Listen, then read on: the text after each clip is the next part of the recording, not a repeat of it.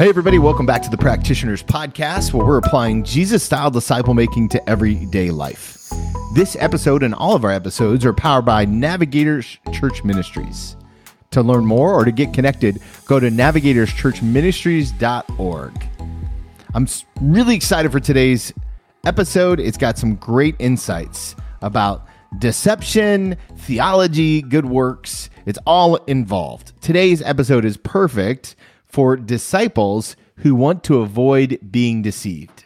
So to kick us off, Justin, why don't you jump into the backstory on this episode? Yeah, absolutely. So this episode I'm really excited about as well. It actually started as something different. So originally, as we were thinking about and developing this episode, it was going to be titled The Danger of Doctrine. And honestly, I was a little bit nervous about that, about doctrine, because doctrine is one of those things that I think is important, but also I feel a little bit inadequate in. I've never been to seminary, don't have my MDiv or anything like that. A lot of people do that listen to this, I think. But and so I was like, oh man, this is stepping into some potentially dangerous waters. But as I was thinking about it, as Tony and I were just discussing the episode in general, we realized that what we wanted to talk about was bigger than doctrine. And really what we want to talk about today is deception and the two types of deception that disciples need to be aware of. And they need to, kind of ensure, take the steps that they need to take or can take so they don't end up in a place where they are deceived. Now let's just take a moment and define what exactly we're talking about when we talk about deception. Deception is something that, by definition, we don't know, right? You don't know if you are deceived, because if you knew, you wouldn't be deceived anymore, right? And it's a close cousin to ignorance, but ignorance is something that you know, right? You know that you don't have knowledge about something, you know you're unaware of something. But with deception, you don't know. And that's what makes it so dangerous. Deception can grab hold of you and you don't even realize that it has, and thus you become deceived. Now, later in the episode, we're going to talk about how to ensure that we don't become deceived. But I just want to jump in and talk about the two types of deception. So I'm going to introduce the first one, and after a bit, Tony will introduce the second one for us. But the first deception is the deception of doctrine, right? The deception is understanding something without doing it. And so a verse that talks about this is James 1:22. Do not merely listen to the word and so deceive yourselves. Do what it says. And so there we have this picture of I can be listening, doesn't say reading, but I can be taking in the word in some way. But if I'm not acting on it, it becomes dangerous. It shifts from moving to something that's really helpful to something that could be harmful. And the way that we can protect against that is by doing what it says. And Jesus kind of puts his finger on this as well when he talks with the Sadducees, in John 5:39 and 40. And he says to them, "You study the scriptures diligently, because you think that in them you have eternal life. These are the very scriptures that testify about me, yet you refuse to come to me to have life." And so while the Sadducees were experts in the law, Jesus is pointing out that they kind of missed the point entirely. And I don't know about you listening to this, but I don't want to be that guy, right? I don't want to be the person that knows the word, doesn't apply it. 1 Corinthians 8:1-3 says that knowledge puffs up, but love builds up. And goes on to say, the man who thinks he knows something does not yet know as he ought to know, but the man who loves God is known by God. So this idea of doctrine where we're aiming at the head is particularly dangerous if it only stays in the head and doesn't translate into action. And so that's why, initially we were thinking about calling this the danger of doctrine, because it is dangerous if it's mishandled.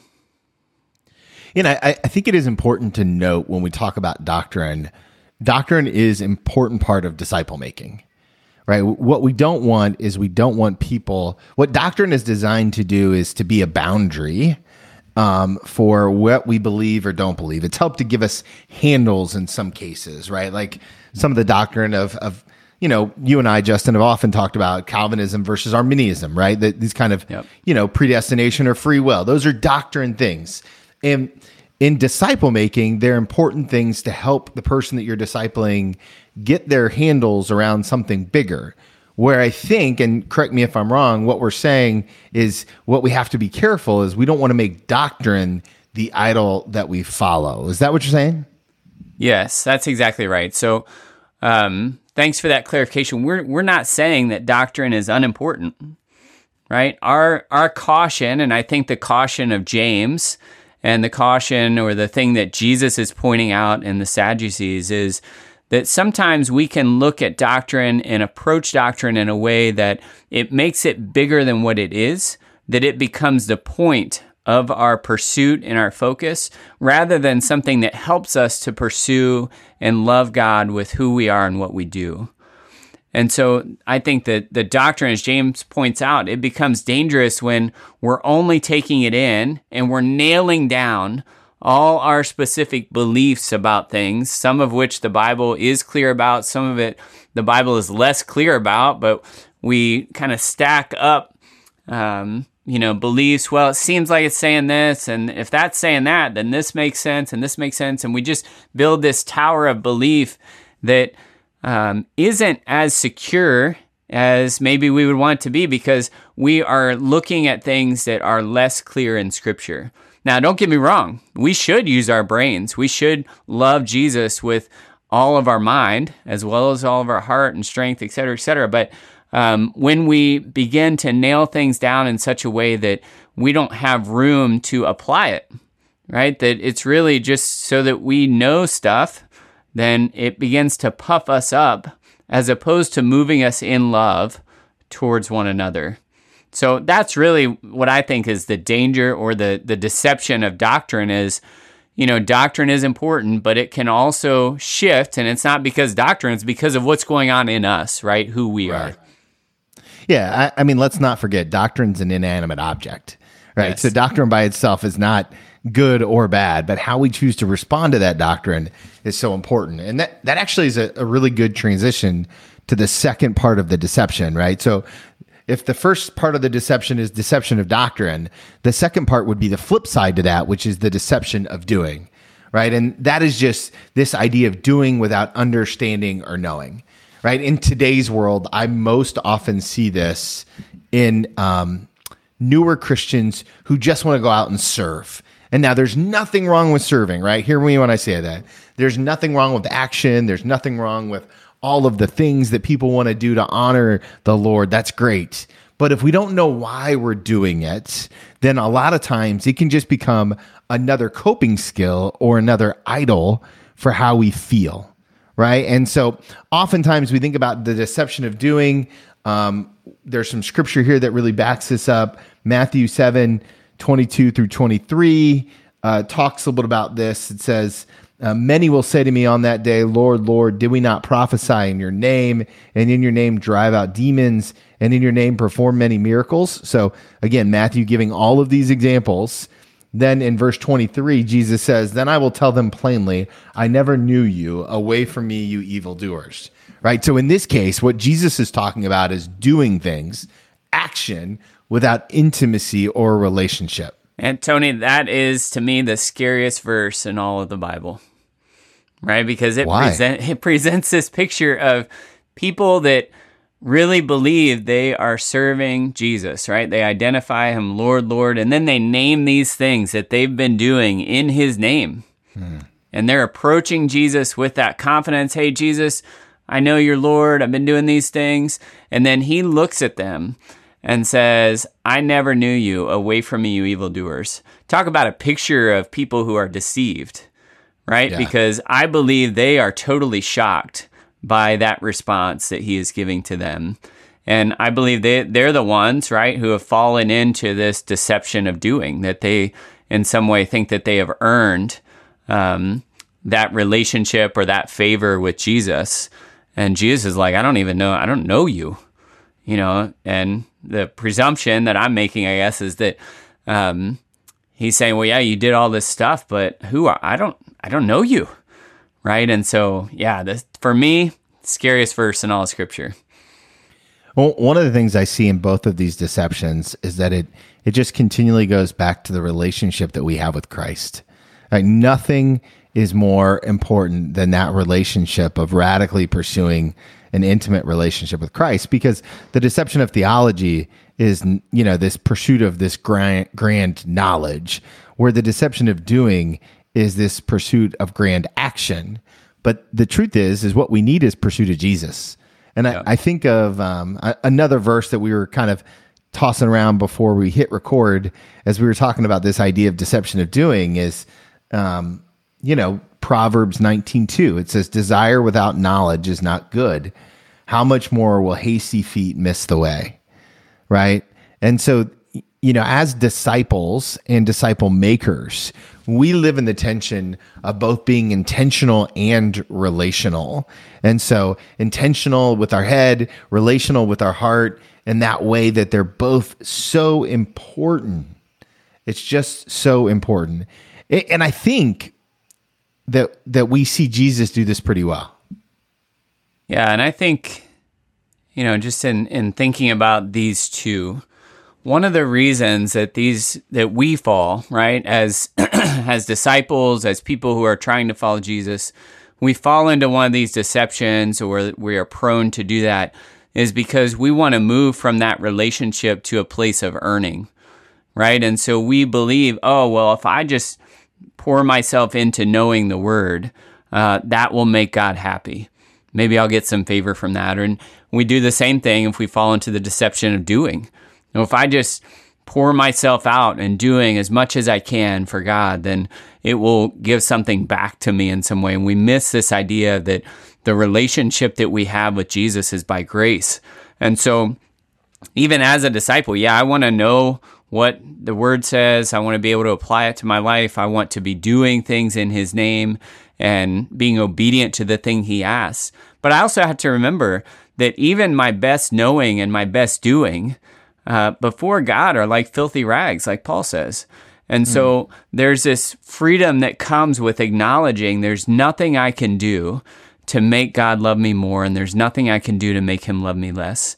And I don't know where I got that. I've heard that many times in my life. It's not for me, but it does free me, and I think it frees us to follow Him in a way that keeps us on track with Him, right? And it protects us a little bit against those deceptions. But Jesus handled these things, right? He warns against these things. We just saw it in Matthew 7:22 and 23. We saw it in John 5 when He's talking about people studying the Scriptures and thinking they're going to get eternal life out of them. Tony, how are some other ways, or what else do you see in Jesus that would apply to this conversation that we're having about these two deceptions? Well, I think one of the things that Jesus does really well, I mean, obviously Jesus does a lot really well, but when it comes to these deceptions, is that Jesus is really quick to talk to His disciples about these things, right? And I was thinking about this idea when the disciples said, "Jesus, we want to sit on your right hand," right? James and John, the sons of Zebedee, can we sit next to you, your right and left side? And Jesus says to them, "You don't even know what you're asking," right? And I think this is the kind of idea that happens. Like, we have this belief, this theological, this doctrinal belief that this is the way it is, right? And so because of that, we may be quick to action. We may be quick to do something. We want something. Or when the disciples say, "Hey, should we call down fire on these people?" And Jesus is just like, whoa, slow down. That's not how we do things, right? And I think that when we think about disciple making, it's both important to teach good doctrine and good action, but all of it going together to honor the King Jesus. And the very incarnation, right? The very presence of Jesus is both a fulfillment of the doctrine and God in action. And I think that we see that pretty well. Yeah, that's well said. The incarnation, where Jesus brings these things together, right? Because He is perfect in His doctrine, but He's also perfect in His doing. And so to look at Him as the example for us, I think is really helpful. Let's talk about the solution, right? So we've kind of hinted around at some things that what we've said so far is you just can't have one, right? We need both. We need to be committed to our doctrine, but we also need to be committed to our doing. And 1 Timothy 4:16, some of Paul's last words to Timothy, address this. And Paul says to Timothy, he says, "Watch your life and your doctrine closely. Persevere in them, because if you do, you will save both yourself and your hearers." And so just this idea of watching both your life and your doctrine. Some years ago, a person that was investing in me said to me, sometimes we can have all our doctrine in order, but our lives are a mess. And he said, and what that really means for us is that our doctrine isn't in order, because right theology leads to right living. And so that phrase, right theology leads to right living, has stuck with me, because, if we have things in our mind and we think it's really clear, and yet we look at our life and we're not doing those things, then our doctrine somewhere is off, right? And so that's been a good check for me of because early in my Christian life, I was much more oriented around figuring out doctrine and thinking about it, but my application of that doctrine was lagging way behind. And we kind of talked about that, Tony, in a previous episode on the Grace Gap illustration. But what do you think of this idea, and what other solution or what else do we need to know about marrying these things together so that we don't fall into one of these deceptions? Well, one of the things that I think is really important is that no matter where you're at in the Christian walk, you need to have people in your life that have permission to speak in to what you believe and how you live out the faith, right? And so this idea about intentional community, even as a disciple maker, and I mean, let's just call it what it is, right? I'm a pastor, a disciple maker. I live in this world pretty regularly, and I'm probably most susceptible to bad theology and bad living because there's not many people who feel qualified to speak into my life because of a role like that. Does that make sense? Right. So if you're listening and you're a pastor, you're a church leader, maybe you're on NAV staff somewhere and you have done this for a really long time. Do a little check of your circle. Who in your life would call you on it if you're preaching wrong theology or living a wrong life? And I think as disciple makers, we always want to be we want to be making disciples, but then we also need to make sure that we're surrounded by other godly men or women who feel comfortable, and we give them permission to call us out if we go astray. Does that make sense? Yeah, I love that, because that community piece, it has to be something outside of us if it's going to keep us from being deceived, right? Because if we're deceived, we're not going to know it. And so we have to have somebody outside of us, or some mechanism outside of us to tell us, hey, you are off here. You don't think you're off, but you really are. And the scriptures make it clear that's one of the main things that helps us to stay on the path that Jesus has set out for us. And it's one of our main responsibilities as being a church together, right? That we need to be in relationship with one another in such a way that we love each other enough to say the hard things. And it's going to be a hard thing to tell somebody that they're deceived, or that they're moving away from what they need to be moving towards. So that is, as much as anything, I think that's probably the biggest thing that we can do, because Paul tells Timothy, watch your life and your doctrine closely. But even as he's saying that to Timothy, he is doing that for Timothy. Yeah, that's right. Right? And so we need to not only heed the words that he's given to Timothy, but also heed the example that Paul has shown to Timothy. Well, I know that if you're anything like me, this is an area that is constant place of tension, right? And so we just want to encourage you that you're allowed to be in tension about this, and it's probably really healthy if you are. So let me go ahead and give you our takeaway and action step for today. Our takeaway: on their own, doctrine and doing are dangerous, right? Healthy disciple making need both doctrine and application to become more like Jesus, right? So on their own, if you just separate them out individually, doctrine can be deceptive and doing can be deceptive. But healthy disciples need both doctrine and application to become more like Jesus. And the action step, well, we've kind of already said it, right? Watch your life and your doctrine closely and invite others to keep a watch with you. Don't be afraid to do a buddy check. Hey, how's my doctrine? How's my life? You see anything I don't see? Give people opportunity for feedback.